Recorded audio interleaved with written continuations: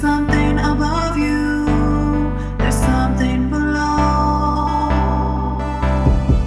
There's something in the water, something in the grove.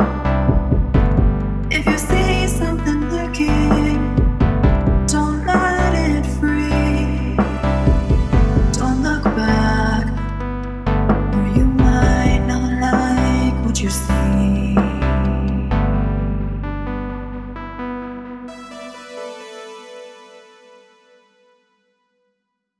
This is my second one. Not mint.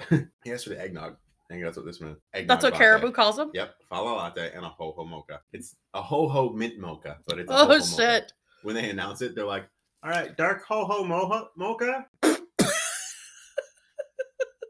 Yeah, and the weird thing is I don't know why I was expecting it. I placed an order at Caribou. Mm-hmm. Caribou. Minnesotan. Caribou. I placed an order at Caribou for different coffees. Or 4, I guess 2 of them are the same. But Yep. 4 coffees and a sandwich. And I was standing there waiting, and I was expecting them to come out with the 4 coffees and the sandwich just all together in one, and then I'd put them all in the thing. And they came out like one at a time. And so they came out and they're like, all right, it was a waffle sandwich. Cool. Yeah. Like waffles with syrup in it and everything, and sausage and egg. And I've only had their breakfast burritos, and those are really good too. Those are good. I really like the waffle sandwich though. Highly recommend. Yeah. Yep. You heard it here first, listeners. No, we were recording. Yeah. No, but actually, isn't Caribou just a Minnesota thing? I think so. I don't know. There's some in North Dakota, and I remember when one opened in Minot. It was like a huge deal. Big deal, yeah. Yeah, because they were like, woo! It's all Starbucks everywhere. Starbucks or Dunkin' Donuts in a lot of places, actually. Dunkin's more of an East Coast thing. Yeah, because there's like Dunkin' every corner you go out there. Yep, and Starbucks is still winning in a lot of states. Dunkin' is winning in some states. I don't know if there's any other coffee chains that are out there that are competing. There might be, but I don't know. Who knows? Yeah, who knows? Maybe Dunn Bros, something. Oh, something like that. I hate Dunn Brothers. I don't know if I've ever actually had their coffee. I don't love it. Have. Caribou, Minnesota is the popular one. It's because it was founded here. Huh? It was founded here in Edina. Yeah. Yep. And that's where their headquarters is on the Highway 100 in Brooklyn Park. Minnesota Pride. Yep. Top of the Thursday morning. That's your coffee insights. Irish. Today's story does take place in. I'm kidding. Does take place in a coffee shop. Ireland. Oh, in Ireland. Oh, kidding. There we go. I'm kidding. What part of Ireland? We like Ireland. I wonder if there is a coffee murder. Coffee murder? Or coffee murder. The coffee killer. Oh my God, there is. The okay. Bean Bandit burglaries. That is for a later time. And ironically, it does take place in the same country that today's story is on. So. All right. So where is today's story, Sophie? Welcome. Salamat pagi. Actually, that's wrong because that means good evening. I don't know how to say morning. Depends on what time they're listening. It could be evening. That's true. That's true. That's true. So it's Thursday, everybody. Good morning. We're back with Sophie's Choice Podcast. I am Mike, and this is Sophie. Sophie, please tell us what story we're talking about this week. So this week for Sophie's Choice, I'm sorry to bum you out, Mike. It's my November monthly child abuse advocacy case. Oh, okay. You're like... November monthly what? Oh. Yeah. Something scary is around the corner. Child advocacy. Yes, okay. This is my child abuse That's advocacy not going to bum case. me out. I'm all here for child advocacy. Aww. Yeah. I love just you, Mike. Also find it creepy in movies when children are haunted. Because I like children, and when they are creepy, then I'm sad. I hate children. You know that my biggest fear is zombies, which is irrational, and anything that's not a toddler crawling on the ground. Kids, adults. You watched me kick Zach in the face. Mine is haunted children. Yeah, anything with haunted children, like possessed children, like Sinister. No, like Sinister. I fucking not a fan. Yep. No, little creepy murderous children. No, children should be cute. Children should be good and pure and nice. And if you're crawling around on the ceilings and the walls, I'm going to kick you in the face, cute or not. It's just I don't like it. Yeah. God. Okay, lining up the punt. Jesus Christ! Get off that fucking wall. This is the story of Engeline Megawe. How my life got twisted upside down. Oh! Sorry. Go ahead. Interrupting. Oh, that's okay. This is the story of Engeline, and I didn't get clear pronunciation on that last name. I did watch a video to try to help myself with the pronunciations. It probably would have been better if I just reached out to my mother, but Anyway, this is better known as the missing child of Bali. The missing child of Bali. The missing child of Bali. Yeah, the one. So on the afternoon of May 16th, 2015, Marguerite Megawe went into her daughter's room to make sure that she was ready for dinner that evening, only to find her daughter's room empty. Marguerite then checks the front yard to see if her daughter was playing with neighbors, only to be met with silence. She calls out for her daughter. Engeline, enter your mama. More silence. Feeling panic rise in her throat, as any parent would, she hurriedly pads over to the live-in male housekeeper, August's room. According to an episode of Lifetime Asia that did a series of interviews with police officials and witnesses, August claims to have last seen Engeline earlier that morning when he asked her to borrow a pencil. Yvonne Megawe, then 37, is Engeline's older sister, recalls of that day. Her mother called her stating that she could not find Engeline. She says at the time she remembers thinking, okay, she's being a 7-year-old. She's probably just playing with friends or at a neighbor's place. Hide and seek, just lost track of time. She's a kid. Right. Although a kidnapping must have been on Yvonne's radar because she later states that what she feared most was a kidnapping. Yvonne rushes home to find her mother in an understandable panic, with their domestic helper, August, equally as worried. Yvonne asks her mother if she's looked around the neighborhood for Engeline, but Marguerite has only checked with close-by neighbors. They then ask August to wait at the house in case the girl came home, while Yvonne goes to the police to report her younger sister missing, their mother in tow. According to a Denpasar News or Tribune Bali article by Putu Dewi, Adi Dimianti, ironically, I put a little note, one of my aunt's names is actually Dewi, which means two, because usually in Indonesia they name their kids after birth order, which is kind of... Anyway. You're number 1. You're number two. Yeah. You're number 3. You're number 5. Wait, what? Yeah. My father used to do that when he couldn't Morgan, you won. It's a common theme in my family to kind of mix up names. My grandma used to say stuff like Cat, Crit, Laura, Emily to my sister because that's Kathleen, amongst the cousins. Lori are my aunt's names. Okay. Aunt and mother, and then my sister is Emily. So Cat, Crit, Lord, Emily, because she's thinking of the other children that she's usually talking to, and so then my mom would continue this trend. I was like, I thought you meant looks wise, because I was like, I feel like Emily looks a lot like your dad. I think all of you kids look a lot like your dad. You should see pictures of my mom and my sister next to each other. They look like twins. It's great. My mom would do the same thing with my brother and I. My brother's name is Matthew. Oh yeah. And then it turned into Matt, Mike. Other child, you, other child, you there. Yeah, so oftentimes we were other child. Just she's thinking of all of us and other yelling at one of us, and other child was And there's only 3 of you guys, so I know. Matt, Mike, you, other child, and then eventually it just turned into just using our last name and just yelling that out at us. You. So Yvonne was actually the one to file the missing persons report of the little girl, not her own mother, Marguerite, which I thought was a little I just thought that was kind of weird. Well, I mean, the mother probably thinks, all right. Let her daughter handle it. We'll be fine. And the younger sibling or the younger person, the older sibling, more prone to panicking and more all right, we have to do something about this now. Sure. Yeah. Okay. That makes more sense. Even though Yvonne was the oldest of Marguerite's 3 girls, she was no longer living at the home.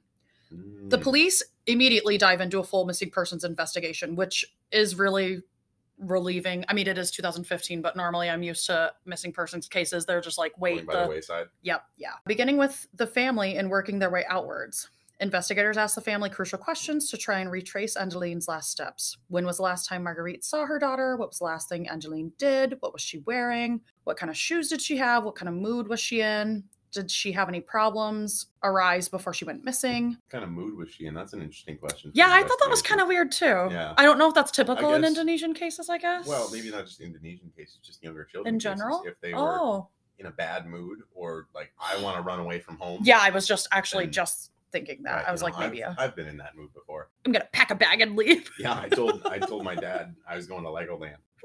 Yeah. That's actually a good plan. I told my dad I was going to Legoland, and I had the brochure in one hand and a stuffy or a guy, stuffed animal or something in the other hand.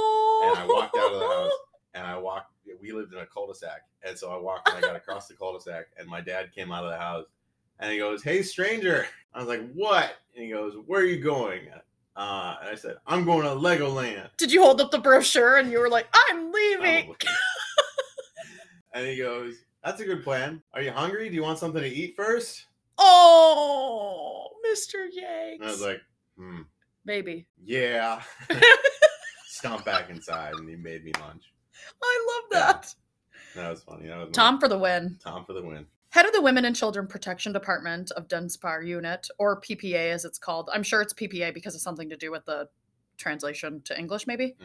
Annie Piermatui speaks on her experience on the case. Quote, when we first received the report, we were immediately suspicious. We wondered why they would file a missing persons report. Look at her age. She's only 8. If she's only 8, we believe we were not looking at just a missing persons case. This was most likely a kidnapping, end quote. It is worth noting here throughout the interviews that her older sister keeps saying in the interview that Engeline is 7, but she's actually 8 and she's only 3 days away from being 9. So just with the age gap, I'm assuming she just forgot how old she was or just always sees her as, you know, this 7 being 7, a year younger. It's not a huge deal because like if somebody asked me what my younger siblings' age was right now, I'd have to think about it. Right. And I mean, and do the math. So that her older sister didn't live in the home anymore. She's 30 years older than Engeline. When she did live in the home, or when she last visited or something, the last thing, you know, the last age that she heard her sister being described as was 7, and maybe that was a year or almost 2 years ago, you said. And so she just now pictures her as, all right, she's 7. Sometimes as adults, we don't realize how many years have gone by because we don't really care about age as much. Because for us, once we hit 21, everything's the same. Yeah. Yep. So I just wanted to note that whenever I quote Yvonne, she's going to say 7, but Engeline was actually 8, 3 days away from her 9th birthday. However, there was nothing amiss that happened before the sweet little girl went missing. No fight, no punishments. Her family claims no reasons to influence Engeline to run away. This turns police to suspect a more sinister reason for her disappearance. Ronnie F. Sampai, who is the former Bali Police Chief Inspector General. I love that. What a fucking title they have. Instead of just like General. Police Chief. Yeah. Inspector General. He states, quote, when we handle missing persons cases, we have to find out where to begin. Where exactly Engeline was thought to have last been seen, her last moments, end quote. The last known moments she was seen is claimed by August, the family helper, when he supposedly asked the young girl for a pencil. This is when police decide to go forward with bringing the K9 unit to get a handle on the missing girl's location. Sniffer dogs continuously circle the house, but are later able to follow Engeline's scent and seem to trace her scent to the main road, which is 30 meters, or for us stateside, 98.5 feet, or 33 yards, from her home. Since her home was right along the main road, this possibility of a kidnapping goes along with the investigators' original theory. Police believe Engeline had wandered toward the main road where she was kidnapped and then taken in a vehicle. Before they can investigate this theory further, the family receives a ransom demand. I did want to throw a statistic in here that shows 75% of abducted children are murdered within 3 days of being taken, which I think that is such a scary stat. Like your clock is literally starting the moment that they're gone. So back in the day, the 70s and all that stuff, when they had to wait that 24 hours, that really fucking terrifies me. By the time of the ransom, Engeline had unfortunately been missing for a week. Police combed through Bali vigorously, searching for any signs of Engeline, but find nothing. They thought the ransom would give them more of a lead, but they all turned out to be hoaxes. By now, the news had swept through Bali of the missing 8-year-old. Her middle sister, Christine, who was studying here in the States, was 28 at the time of her disappearance. She'd started a Facebook page called Find Engeline, Bali's Missing Child, and that is what this case became remembered as. The well-publicized case shocked the public so much that the community banded together helping the family search for Engeline.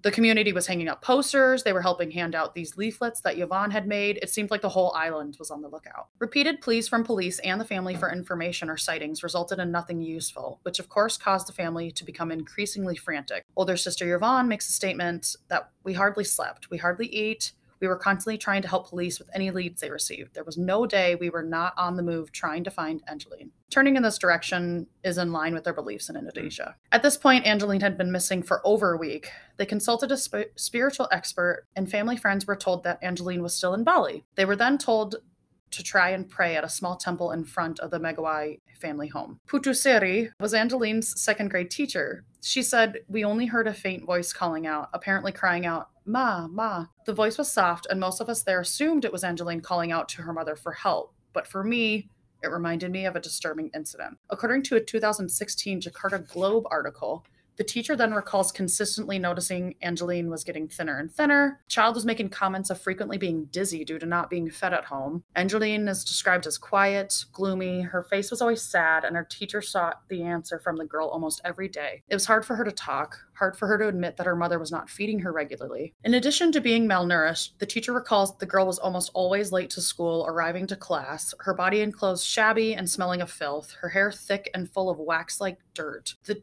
teacher would actually wash her clothes and even bathed her because she was so dirty, saying that the water was just a solid color of brown when she washed out her hair. Engeline had once cried because she was forced to feed the dozens of chickens they had, along with their dogs and cats belonging to the family, before she was able to go to school. When I read this was really hard for me because this reminds me of my stepmother so much. Like, my friends and parents were horrified that I was 5 and 6 and was never given breakfast before school. Like, I think I still get shit about it now. My grandma just called me yesterday and was like, why don't you eat breakfast? And I was like, I've never eaten breakfast. Like, that wasn't a thing that my stepmom thought to do, was to give children breakfast growing up. So anyway, and then there was even a period where my stepmother refused to wash my clothes for like a month. I don't even remember what the reason was. I was a teen. So anyway, I will say there are some countries out there that breakfast isn't actually as big of a deal as it is here in the States. Oh. We see it as this huge extra meal. Yeah, I was like, I get so much shit for not eating breakfast. No, the actual reason why it's called breakfast is because you're breaking your fast of not eating for a long period of time. So you have your, and some people even call the biggest meal of the day dinner as your lunch, but and night is evening, or that's your lunch, or that's your meal, or whatever it is. And so a lot of different countries, I know Spain is one of them, that breakfast is maybe a piece of toast and coffee. Oh, it's very something cool. Small, and if you want to break your fast, then you can. Otherwise, just something to get you started. Right. In Spain. Told people that you didn't have a big breakfast or anything, then they were like, yeah, you're supposed to have a big breakfast. That's part of a balanced diet. That was the exact reaction. Yeah, exactly. However, third square meal a day. They might need that jump start in the mornings. And but if a little girl's being make sure dizzy. Right. And so you shouldn't go away for the day and not eat for many hours if you need that nourishment. So yes, you should absolutely, even if parents don't feel like they need breakfast. Yeah. Okay, but you can see that your kid is hungry. You need to observe that, and you need to send them off with a snack at least. Yep. Okay, or maybe just make a big breakfast, or if you don't have time for it, then just get a whole bunch of to-go stuff and send them with. Yeah. Because a granola bar. Growing kids need food. I'm a growing boy. Yeah. Maybe the parents just didn't have as much involvement. That's the word I'm looking for. Oh, yeah. In this child's life to know when she's been bathed and fed and that her basic needs are being met. Right. Yeah. So it is good of this teacher, and I, shout out to whoever this teacher was for taking care of them, taking care of these kids. Shout out to teachers everywhere. They don't get enough credit for this kind of stuff. I also don't get paid enough to do this shit. Yep. Jesus. But yeah, this whole incident reminded me of a period for a month where my stepmother refused to wash my clothes. I don't even remember her reasoning, just because I was a teen and she thought I was the fucking worst. Let's be real here, people. Every teen is the fucking worst. I don't know. Teenagers are the fucking worst. Yeah, but you could be on a different level. I wasn't sneaking out or drinking or doing drugs or having sex in high school. I didn't do anything. You were just constantly annoying your parents instead. Yeah, well, maybe. Well, I knew that she hated me, so I just avoided her. But my English teacher, Mrs. Steele, noticed that my jeans were constantly dirty, and she literally asked me if I was being taken care of at home. And then I broke down crying. And when she asked, I had to tell her that my clothes weren't being washed by my father's shitty wife, who had been my legal guardian of the last 10 years. Mrs. Steele asked me if I had detergent allergies, and she washed my damn clothes for me. Like, that will always... Like I said, shout out to some of those teachers. Stick with me. Yeah, it will always stick with me. Like, she noticed that my pants were dirty, continuously dirty, like, and she looked out for me. So that, I don't know, shout out Mrs. Steele. If you're still teaching, that really stuck with me. Anyway, underweight and unwashed, Engeline was presenting signs of child neglect. And when her teacher finally confronted Marguerite about her daughter's condition, Marguerite got hostile, stating that Engeline was thin because she doesn't like to eat, and she's dirty because this child, before she goes to school, likes to play outside until the very last minute. Right. Sometimes there's time for a shower, sometimes there's not, because she's always playing. To her teacher, this response seemed to place the blame back on the child, that it's her own fault she's underfed and dirty, and that's she's just being naughty. It pointed to a cover-up for educator Putu Seri Wijananti. When she came forward to investigators with this information, a CPS visit was conducted. And this is... Sorry, I didn't... CPS, Child Protective Services. Oh, I didn't write it out that this was even after. They did a CPS visit after she was already missing, which I thought was kind of different. Well, it could have been one of the reasons why she was missing was child neglect, and they didn't know this. And so because of the missing persons, it could have also been one of the reasons why her parents were hesitant to file a missing person, because they didn't want to get blamed for something like that. It could have also been at the same time, you know, sometimes children are picky with what they eat. Mm-hmm. And I'm not going to say I'm going to defend the... Were you a picky child? No. No, I was not. No, my siblings were a little more picky than I was, but no, I was not a picky child. I would just, you know, eat whatever and go with whatever. And, yep, same. You know, at the same time, I was kind of like, see, Mom, like, I'll eat anything you make and whatever. Trying to get some points in that regard. Like, oh, look, and then give me your dishes. I'll like put them in the dishwasher for you after. I'm trying to do little things to win points. So Mike was a suck up, is what I'm kidding. I'm kidding. A little bit. I was a little bit of a suck up because at the same time I was also kind of the trouble child. You're the middle child that comes with your status. Territory. Yeah, absolutely. Yeah, had to. Suspicions were further raised when that visit came around, and what agents found at the home was surrounded by numerous chicken coops. Which, okay, we live in Indonesia, fine. The interior was a cluttered mess with the piercing stench of chicken feces hitting agents as soon as they stepped foot in the home. Ooh, gross. Isn't that fucking disgusting? Chickens, cats, and dogs all wandering inside and out of the house, contributing to the mounds of feces already present in the home. See? Too many pets. Too many pets. I've been saying this. People don't need all of the animals. I know you love animals. Okay? I love animals too. From a distance. I want to be surrounded by them. I'll pet all the dogs, and if a cat comes up to me and wants to be pet or wants to cuddle, fine. Okay. I enjoy it, absolutely. Yeah, but like, you don't need 50 animals in your home to... I want to feel really loved. You don't need to live in a zoo. So Eni Piramawati, which was the head of the PPA, who I mentioned earlier, was able to attend this visit. She says, we asked her, why is a house in this condition? This is not fit for a child to live here. Because of the stench and feces, none of us lasted very long in there. CPS accused Marguerite of raising a child in an uninhabitable condition. And as you can imagine, Marguerite did not take this very well. When confronted with these conditions of the home by Lifetime Asia, older sibling Yvonne says, the agent was telling my mom, you cannot live like this with a daughter. This is not a condition your daughter can live in. And he also said something about taking Engeline away from my mother when she's found. She's a woman in the midst of looking for her missing daughter. She's sad, she's heartbroken, she's tired.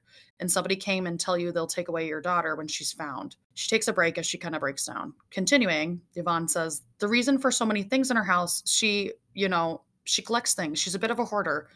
The media or people who don't understand saw it as things, that it was not fit to have a little girl living with her, end quote. To go and visit my siblings at my father and stepmother's house, they have so much shit, like collected things piled up all over the home that there are like little walkways to get from one room to the next. Like you can't shut the bathroom door all the way, that kind of thing. And when I'd bring Archie there, I can't count how many times he would pick up a cat shit and bring it to me, like that he found on the floor. And I'd be like, oh, nice. I'd be like, and I'm like, put that down. And the one time Zach went with us, my stepmother kindly offered her bed instead of us sleeping on the floor. And these, like, my father built bunk beds, like ratchet bunk beds in their living room. But there's a whole bunch of fucking garbage on the beds and around the beds, like all over the floor and shit. I sleep in my underwear and a shirt. I thought there were crumbs in the bed, and I lift up the thing. There's fucking dirt in their bed. They sleep with dirt. That's fucking gross. It's all natural. Ew. I don't know. Maybe they had a mud mask or something before. I've never laughed harder when he was like, I want to go home. Yeah. I even took a Snapchat video. Ironically, my parents also have chickens, so surprisingly not in the house, but that's just how they live, and that's the state of Nebraska lets them grow up. It's chill, it's cool. I guess they think it's cute and kosher. And he speaks to the CPS investigation, saying Marguerite got so mad to the point where she chased Mr. Aris, who was the lead CPS agent, out of her home with a machete. Damn. Real chill. Mr. Aris reports his disgusting findings to police, just as investigators are struggling with their kidnapping theory. They want to believe Engeline was abducted by the road, however, witness accounts weren't quite matching up with that theory. There was a shop right next door to the home, and when police spoke with workers and customers, no one could place Engeline in the yard or ever even leaving the house that day. So by all witness accounts, this points to her never even leaving the home on the day of her disappearance. They also searched outside the home and the yard and turned up nothing, but police decided not to give up. 3 weeks after she was reported missing, police decided to send another team to the home and give it another look over. Based on the CPS visit, paired with the witness accounts and Marguerite's refusal for future CPS visits, police smell a cover-up. Dun, dun, dun.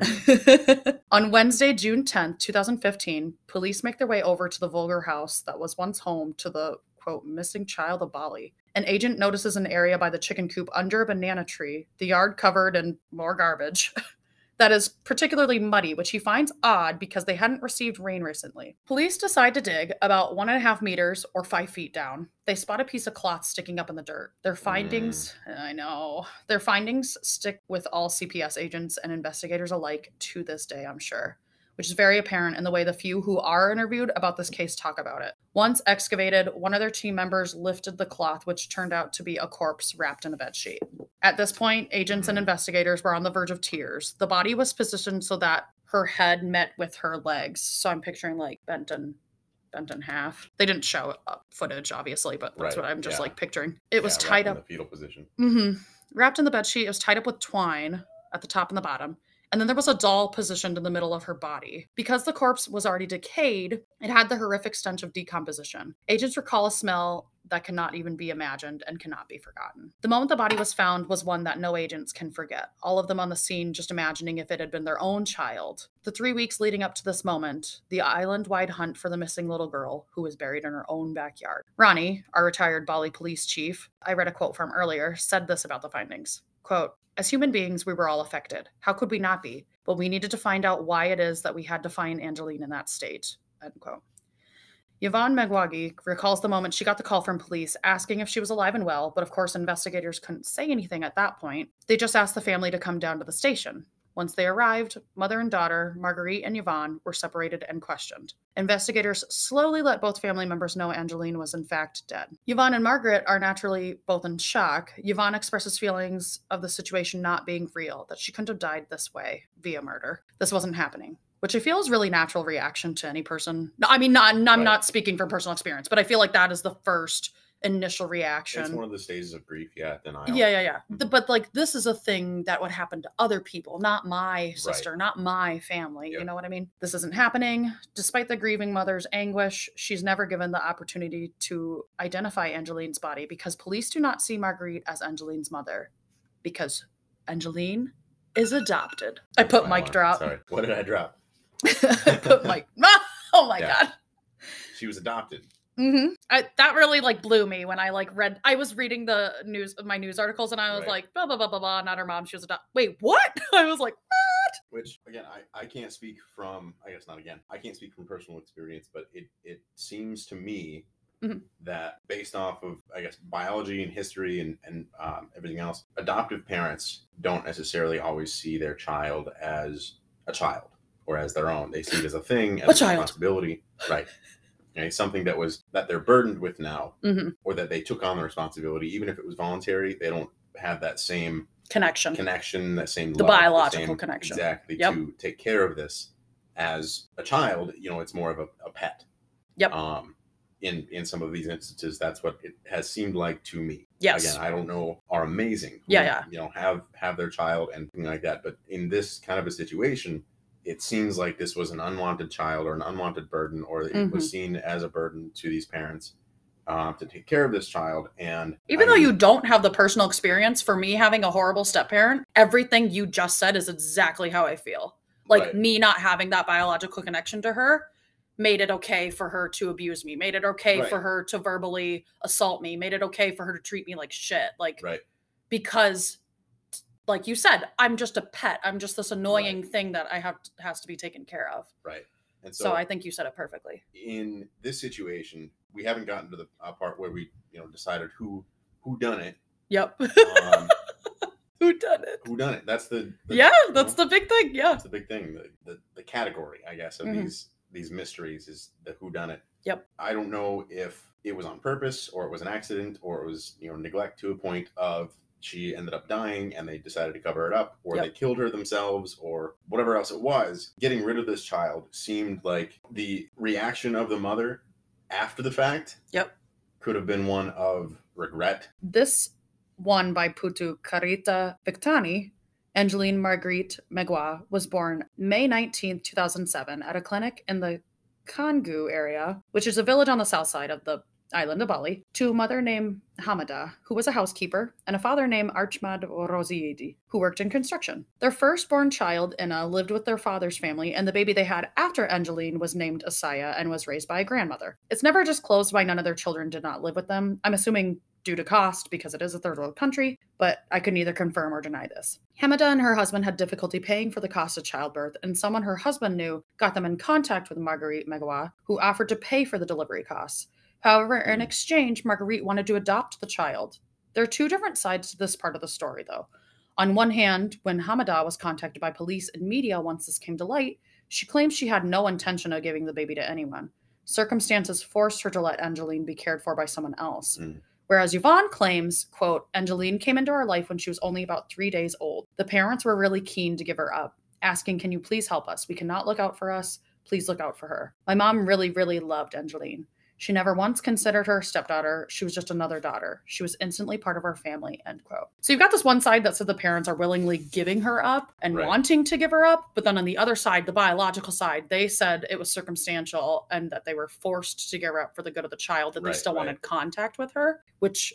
So this reminds me a little bit of the story of Annie. Like it's a hard knot. Like, yep, oh, it's a hard knot. Okay. So I'm just making sure. Miss Hannigan, the orphanage owner, the orphanage caretaker, whenever she would get visits from CPS or visits from police or something like that, she'd marvel at how amazing it is to be a mother of so many children and how she loved them all so dearly and how she, you know... Was she horrible? Oh, she was the worst. Oh, yeah, she was the worst. My God. She ended up singing a song that was just all about how horrible little girls are.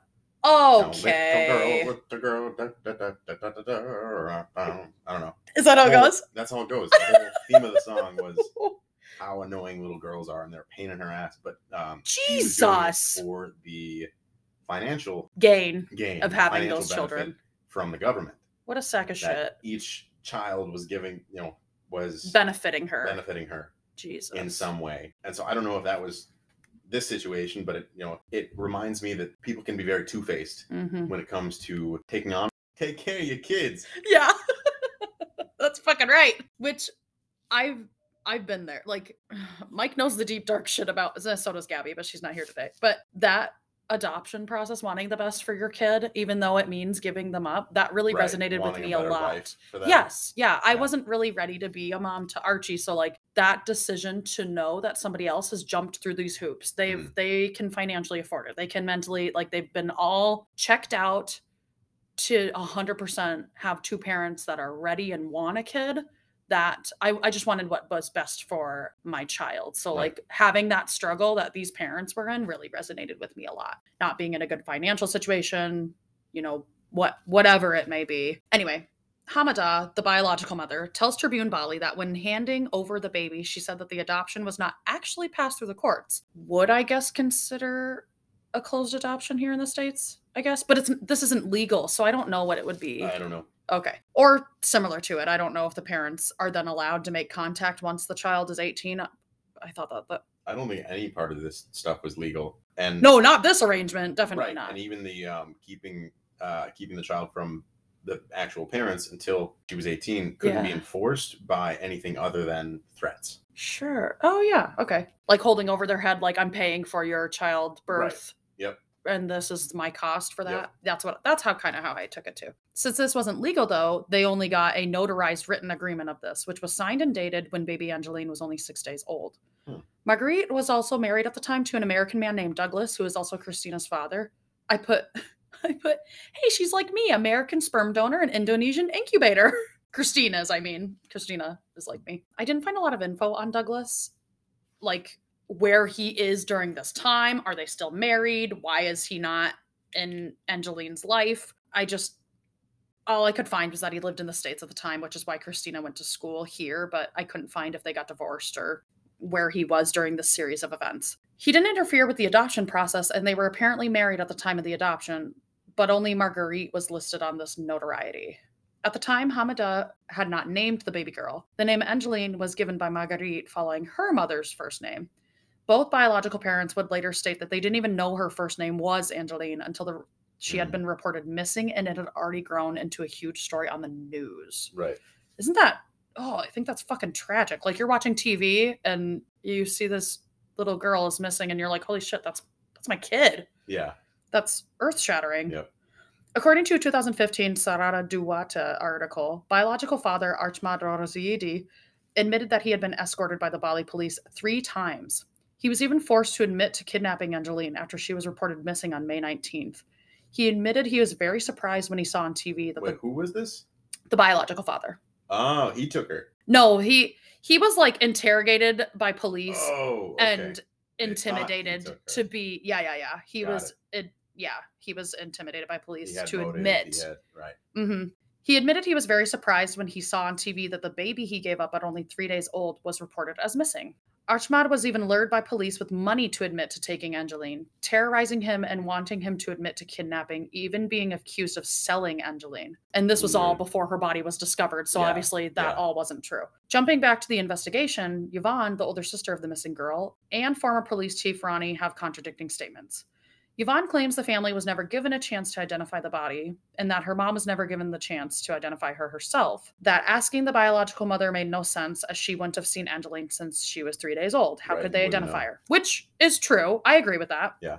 On the other hand, Ronnie, who was our chief police, states that they immediately gave the family a chance to ID her, but Marguerite was not being cooperative, so then they sought out the biological family to check their DNA and confirm that way, which I believe that. Over the sister. I don't know. Then the media goes into a frenzy once it becomes to light that Engeline was adopted. Headlines of, quote, adopted mother and, quote, stepmother abuses and neglects stepdaughter splashed all over the local news outlets. Loads of speculation about the investigation get printed, as it seems the girl was under investigators' noses the whole time, as the poor missing girl was buried in her own backyard, which is very fucking tragic.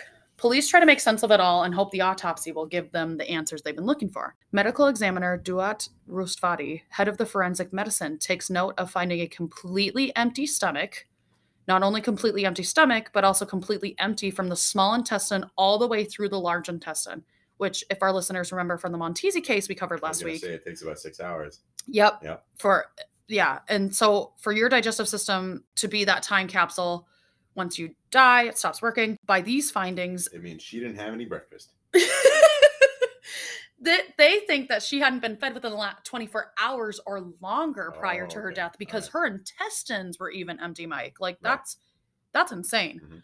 There was also a cigarette burn on the back of her right shoulder. She had bruises on her face, gums, and lips, which to me indicates like she'd been punched in the face, but they don't say so, as well as circular bruise on her arm as if she'd been grabbed roughly, in addition to having many bruises throughout her body in various states of healing. Many of these bruises were still red and black, indicating that they had been inflicted within 4 to 6 hours prior to her death. After concluding Engeline had been starved and burned and beaten in her last 24 hours of life, medical examiners then turned to discover the cause of death. Marks around her neck pointed to strangulation, but they appeared to have been made post-mortem. Instead, MEs focus and look towards the blunt force head wound and blood clots in the brain. It is later determined definitively that the victim's cause of death was due to a violent blow or impact to the head, which had caused severe bleeding in the brain. Forensics notice a strange condition that suggests the body was buried just one day after she went missing. Remembering back, though, by that point in time, the family had already reported Engeline as missing, and everyone in the home was already on high alert, which presents one of 2 theories, which I had to look up. It's this weird hydration reaction which breaks down the fat, oils, and lipids in your body and basically creates, simply put, this can only happen when a body is consistently exposed to a damp environment. However, in the days leading up to the discovery of the body, the soil was dry, no rain during the days in which she was missing, and no water naturally flowed through the gravesite. It became something we question. Why was Engeline's body found in a damp state? Was someone continuously dumping water there? End quote.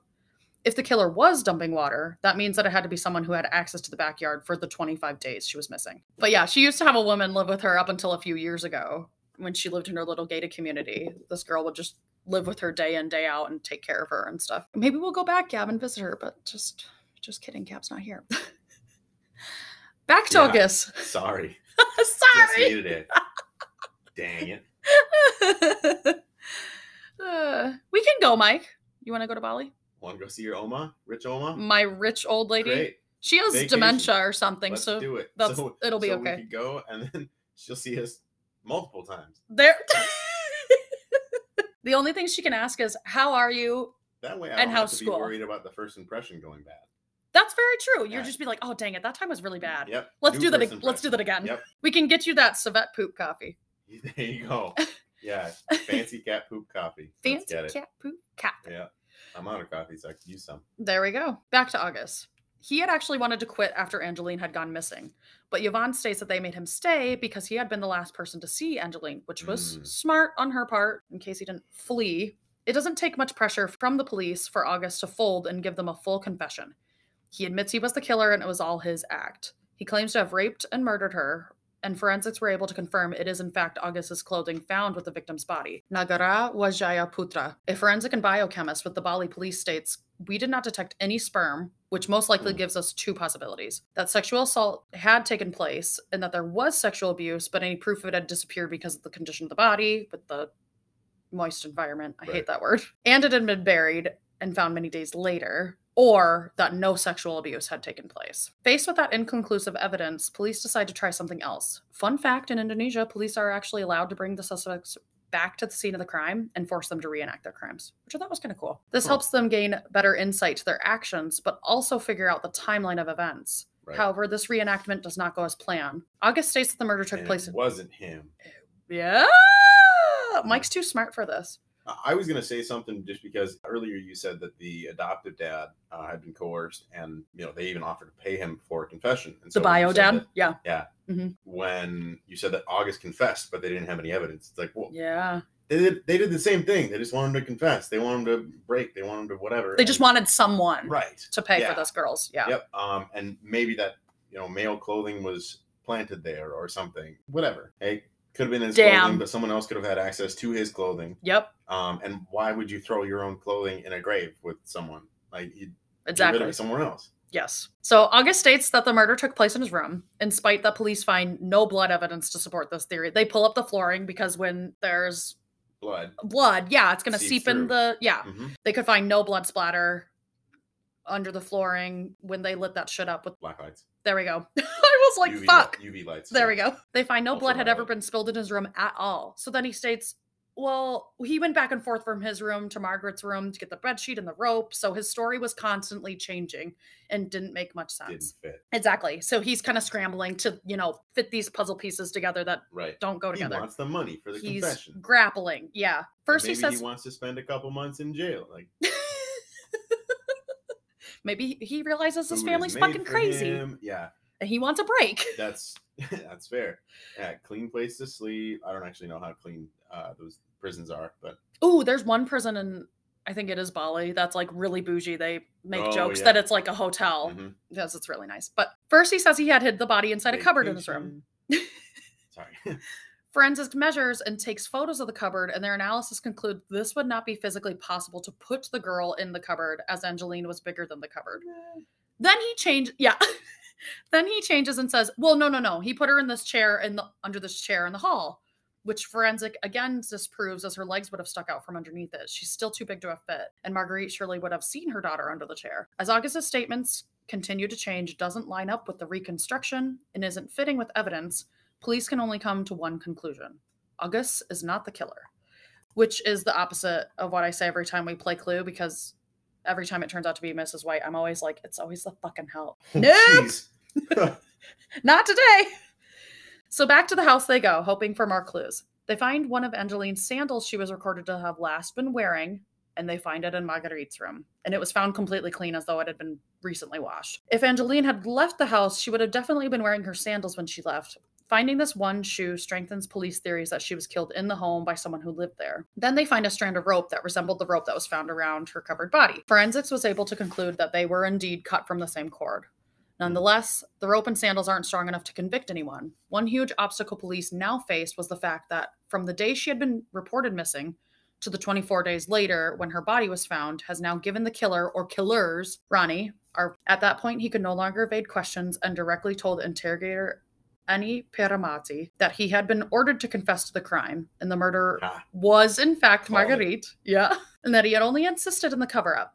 Based on August's account of the crime, he had heard Engeline screaming, "Mother, stop, mother, stop," at around 1 p.m. on May 16th. When he rushed into the room, he claims to have seen Marguerite leaning over the girl who had already been beaten. He was then threatened and promised 200 million rupa. Marguerite said, "You better not tell." Do you know what the conversion to US is? I did. She said, "You better not tell her, I will kill you too." 200 million rupa is only $12,924.95 here in the States, because our dollar transfers so nicely over there. Right. But still, that's a lot of money over there. Yeah. It's a lot. Yeah. Everyone should go visit. It's very, very cheap for us. You could take $20 and eat out every single fucking meal. Back to the threats. According to a 2016 article in the San Diego Union Tribune, my only English source for this episode, August claims his employer of committing sadistic acts against Engeline, the only adopted child in the family of 3 children. August told the police of Marguerite slamming Engeline's head against the floor and then extinguishing a cigarette on her back to ensure she was actually dead. These allegations were consistent with the autopsy results showing cause of death due to blunt force head trauma and the burn on her shoulder. I wrote that weird. Not that her cause of death was caused by the burn on her shoulder, obviously. Yep. Okay. Yeah, the blunt force trauma. Yeah. Like you said, it matched the autopsy report. Yeah, just that the burn matched. Burn and everything. Yep. The worker was then ordered to fetch a bedsheet from Marguerite's room, wrap her in it, and bury Engeline with her doll near the chicken coop. I don't know what's up with the doll. I didn't look too deeply into that, but anyway. Like you said, ran away with it. And she could have felt guilty and gave her a little something. Yeah. He would later state that Marguerite had originally told him to put the cigarette out on the body of her daughter, but he couldn't do it, so she did it herself. Forensics would note that there was a piece of clothing that did not belong to him in the grave, and they asked why his shirt was even placed in the grave to begin with. Because August was told to place his shirt and underwear in the girl's grave. Based on August's last statement, lining up with the autopsy and physical evidence that they had collected, this is what investigators used as their base to more closely investigate Marguerite as their prime suspect. Instead, they charged her with child neglect as they had a strong case for this. When they dealt with her as a suspect, she did not want to speak a single word. She was completely uncooperative. And whenever she did make a statement, she cried over her child, but it was crying without tears. It was dramatic, but dramatic without showing true sadness. Crying without sorrow is what the investigators said. And he states that it was like she had 2 personalities. Suddenly she was happy, and later she's mad. That's what I was telling you earlier about Miss Hannigan. People are very two-faced when it comes to... Oh, okay, yeah. Yes, I agree. That just... accusations of not scares taking me. care of someone and then regret afterwards and acting as if, this is the worst thing in the world because my child is dead. No, yep. Well, you killed her. You killed her. Yeah. You did it. Take responsibility. Thank you. Yes.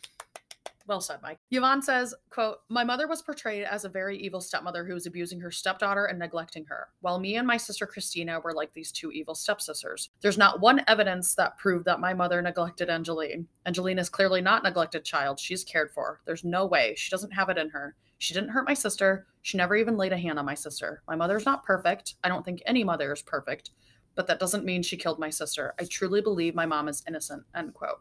To which I have to say bullshit. Like, she's very clearly malnourished. She's being late for school all the time. She's filthy. So think about this. In Cinderella, if you asked one of the evil stepsisters, your opinion. You're okay. You're dumb. You're dumb! Yeah. Thank you. You're dumb. It's partially your fault. Treat this person right. This whole story just reminds me so much of my own fucking childhood. It's just all of the things that our stepmother let us... And this sister I'm referring to included. Like, I've got one sister who defends our stepmom to the ends of the earth. Like, but she let us be beat and abused by our father in front of her, and she never did anything to save us. She never lifted a finger to check on any of us or stop it. She'd just slam her farm bill shut in a huffy manner. Like, us being abused was interfering with her virtual farming. Like, how annoying for you. Yeah. That this is... Jeez. And then afterwards to be like, well, what did you do to get in trouble? That's gaslighting. But despite these hard facts, and these are facts, the only child abuse cases ever filed by myself I was a 6th grader and then a high school freshman. And then again by the facility of the school in 2020 and 2021. It's just, there's no story now, not hers. Mine. Yeah. There's just no documented proof that my stepmother ever reached out for help. Like, aided and abetted. Anyway, that's my own little tangent. This disgusting blind loyalty that Yvonne has to her mother reminds me so much of the sister that's born after me, having the blind loyalty to the person who you're witnessing is letting you be abused, who's letting you be neglected. It's very gross. Okay, that's my personal tangent. Can you tell I'm really pissed at Nebraska's joke child protection services? Oh, man. The same as my next sister. I think Yvonne is absolutely delusional, which is crazy because she's in her late 30s at this point in time. You're making excuses. When you see a home covered in animal shit, when that ammonia hits you and you say, quote, she's just a hoarder, you're fucking delusional. She's underweight. She's constantly late. She has to be bathed by her teacher. Like, open your eyes, girlfriend, as it is for Yvonne. Because of my trauma, I unhealthily see things very black and white to one another. Even though I know there are some great situations out there, it just makes me absolutely mad with rage when people want to defend other shitty people when there's physical, actual evidence you can look up in a database, look at with your own physical eyes. She's being starved. There's nothing in this girl's digestive system from her stomach to her large intestine. Absolutely empty. She's coming to school late. She's covered in filth. You spend a few nights sleeping in that shit-covered home, girlfriend, and then come back and tell me she, quote, just collects some stuff. That Engeline was not neglected when all this physical evidence says otherwise. Unless you want to circle back like your mother had and blame the victim for being playful and not wanting to eat. She's a fucking kid. I don't. So there are some situations where families are struggling, where the parents do really care about their child and the child is still malnourished and the child is still not taken care of necessarily. Even though the family does still love them, maybe the family can't always provide that safe environment. And I'm not one to judge whether or not that is a safe environment for a kid. It's up to the authorities to determine that. That's why we have child protective services. Sometimes it is unfortunate when, child protective services has to come in and say this is not fit for a child. And, it is tough for some families. However, treating your child as a thing, as a responsibility. Yep. Rather than as a person, I think is never okay. Even if they say that they were in rough circumstances, you still have to, treat your child in a better way. So there is definitely child neglect and child abuse out there, and it was good for the neighbor to speak up on something. And so, if you do see something like that, see something, say something. That's absolutely what I'm advocating for. Yeah, because it is a problem, and there are different resources that you can go to, different people that you can talk to, but you do have to also look out for the family members. The head of the PPA, who was very involved in this case, Eni Peramawati, according to the Jakarta Post, published on the day of the sentencing, on Monday, February 29th, 2016, Marguerite Christina Megawe was found guilty of premeditated murder of little 8-year-old Engeline and was sentenced to life in prison. Pro-death, but whether or not those convicted of those crimes were male or female, because sometimes that plays a part sometimes in sentencing. That's a good question. In the United States, it's something with gender. I'm not. Yeah. Oh, interesting. So I'm not sure of but I recently heard that. Again, I can be wrong on the numbers, but I believe this is around true. That on average, males in the United States get up to 60% worse sentencing than females do. Oh, as there's a lot of time or different penalty or severity of penalties goes. There is another case where I know it is a woman, like a young 19-year-old woman, and she did originally get death by firing squad in Indonesia. Okay. And then it was changed. Yeah, because she's an American citizen. She was there on vacation when she committed the murder. It's kind of touch and go kind of a thing. And that I will cover it later, but it might be a little bit seems like they wanted to make an example first and then all right, you proved your point. Now let's get serious. And what are we really going to punish with? Yeah. When it comes to child abuse cases, I know my abusers will never see the inside of a jail, let alone a firing squad. And there's something in me that wants that justice, that wants every other child abuser in the world to have the fucking worst. So for me personally, I feel like you do deserve death by firing squad for putting your hands. I have heard some on stories, a child. I guess, kind of on the positive note, that once they're in prison, there are those in prison who do believe the same, that they should get punished more severely. Yes. And they do conspire. And that's why they get the shit beat out of them. Right. Yes, I do. So anyone who messes with kids usually gets, yeah, anything having to do with kids. Yes. Usually gets some kind of prison justice. Yes. As it were. Thank you for pointing that out. I forgot about that. I know that's not condoned. It's not, right that they don't get actually served justice in the justice system, but Right. that's, you know, something that makes you sleep a little bit better Maybe at for night. some families would Right. kind of like a teeny tiny part of Right. justice, quote unquote, being served. Right. But yes, I agree. Thank you for saying that, because I totally forgot that is a thing that happens. Mhm. Whether that's adopted, step, biological, girlfriend or boyfriend's child, you have a legal and just a fucking human obligation to look out for the well-being of children. I hate to sound really cliche, but children are our fucking future. Like, they are innocent little people. Like, they're not placed on this earth for you to beat the shit out of and just so you can feel like a bigger person. And if you don't, I think you deserve the absolute fucking worst. Here you get your rocks off as an adult, belittling and abusing kids. Go to therapy. Go figure out what your problem is, because it's not the literal child. It's something within you that leads you obviously to abusing other people, let alone the little people. So August, the male helper, was only sentenced to either 10 years or 12 years. My sources kind of varied on this. Either way, that sucks, because he was only 22 or 23 when he got sentenced. So he'll still be able to get out and live a full fucking life when his time is served. And that's if he doesn't get out on good behavior. Our homie, retired police chief Ronnie, personally escorted the girl's body at the request of her birth parents to have her returned to them for proper burial. Yvonne ends the interview with Lifetime Asia saying this, quote, "What she," her mother, "wants the most is to finally be out of prison and to do what she always wanted, since what happened to Engeline is to have a proper burial for her," end quote. To which I gotta say, don't worry, girlfriend. Someone else who didn't get a chance to know her handle it. They gave her a proper burial. Engeline was described by teachers as a soft and quiet girl. She primarily spoke to her caregiver, Marguerite, in English, and was, of course, fluent in Indonesian. Despite her adopted older sisters sticking up for Engeline's killer, I don't believe they are, quote, like evil stepsisters. I think that they're just a bit disoriented due to their loyalty to their mother. There is this really cute video out there of Christina and Engeline where she's like, "Who's your favorite sister?" And you can tell she's very affectionate toward the girl despite the age difference. Engeline was standing by 1, feeding herself by 3, and counting in both Indonesian and English fluently by 6.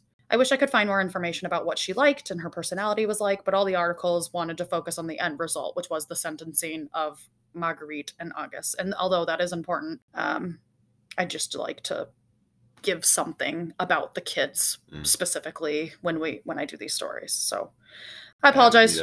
That's a good point. I'd say, you know, focus more on how these kids lived. Yeah. How they, you know, what they brought to the world, you know, and if it was nothing, is even something as small as a smile, is just, you know, smile to someone else's face. Yeah. Is always good to have something to remember them by. Like, I know that these were just milestones, but happened. Yes. Because it wasn't something they could help. And so remembering them in a better light. They're not exciting and they might not be specific, but it's all that I could find. So I just wanted to throw that in there. That's good. And I also apologize for being so hateful toward my own story of child abuse, but it is a rage that literally only other victims of child abuse can understand. That my best friend Leighton described it perfectly to me 11 years ago. He's like, it's like an insatiable rage, a need for justice that I know will never come.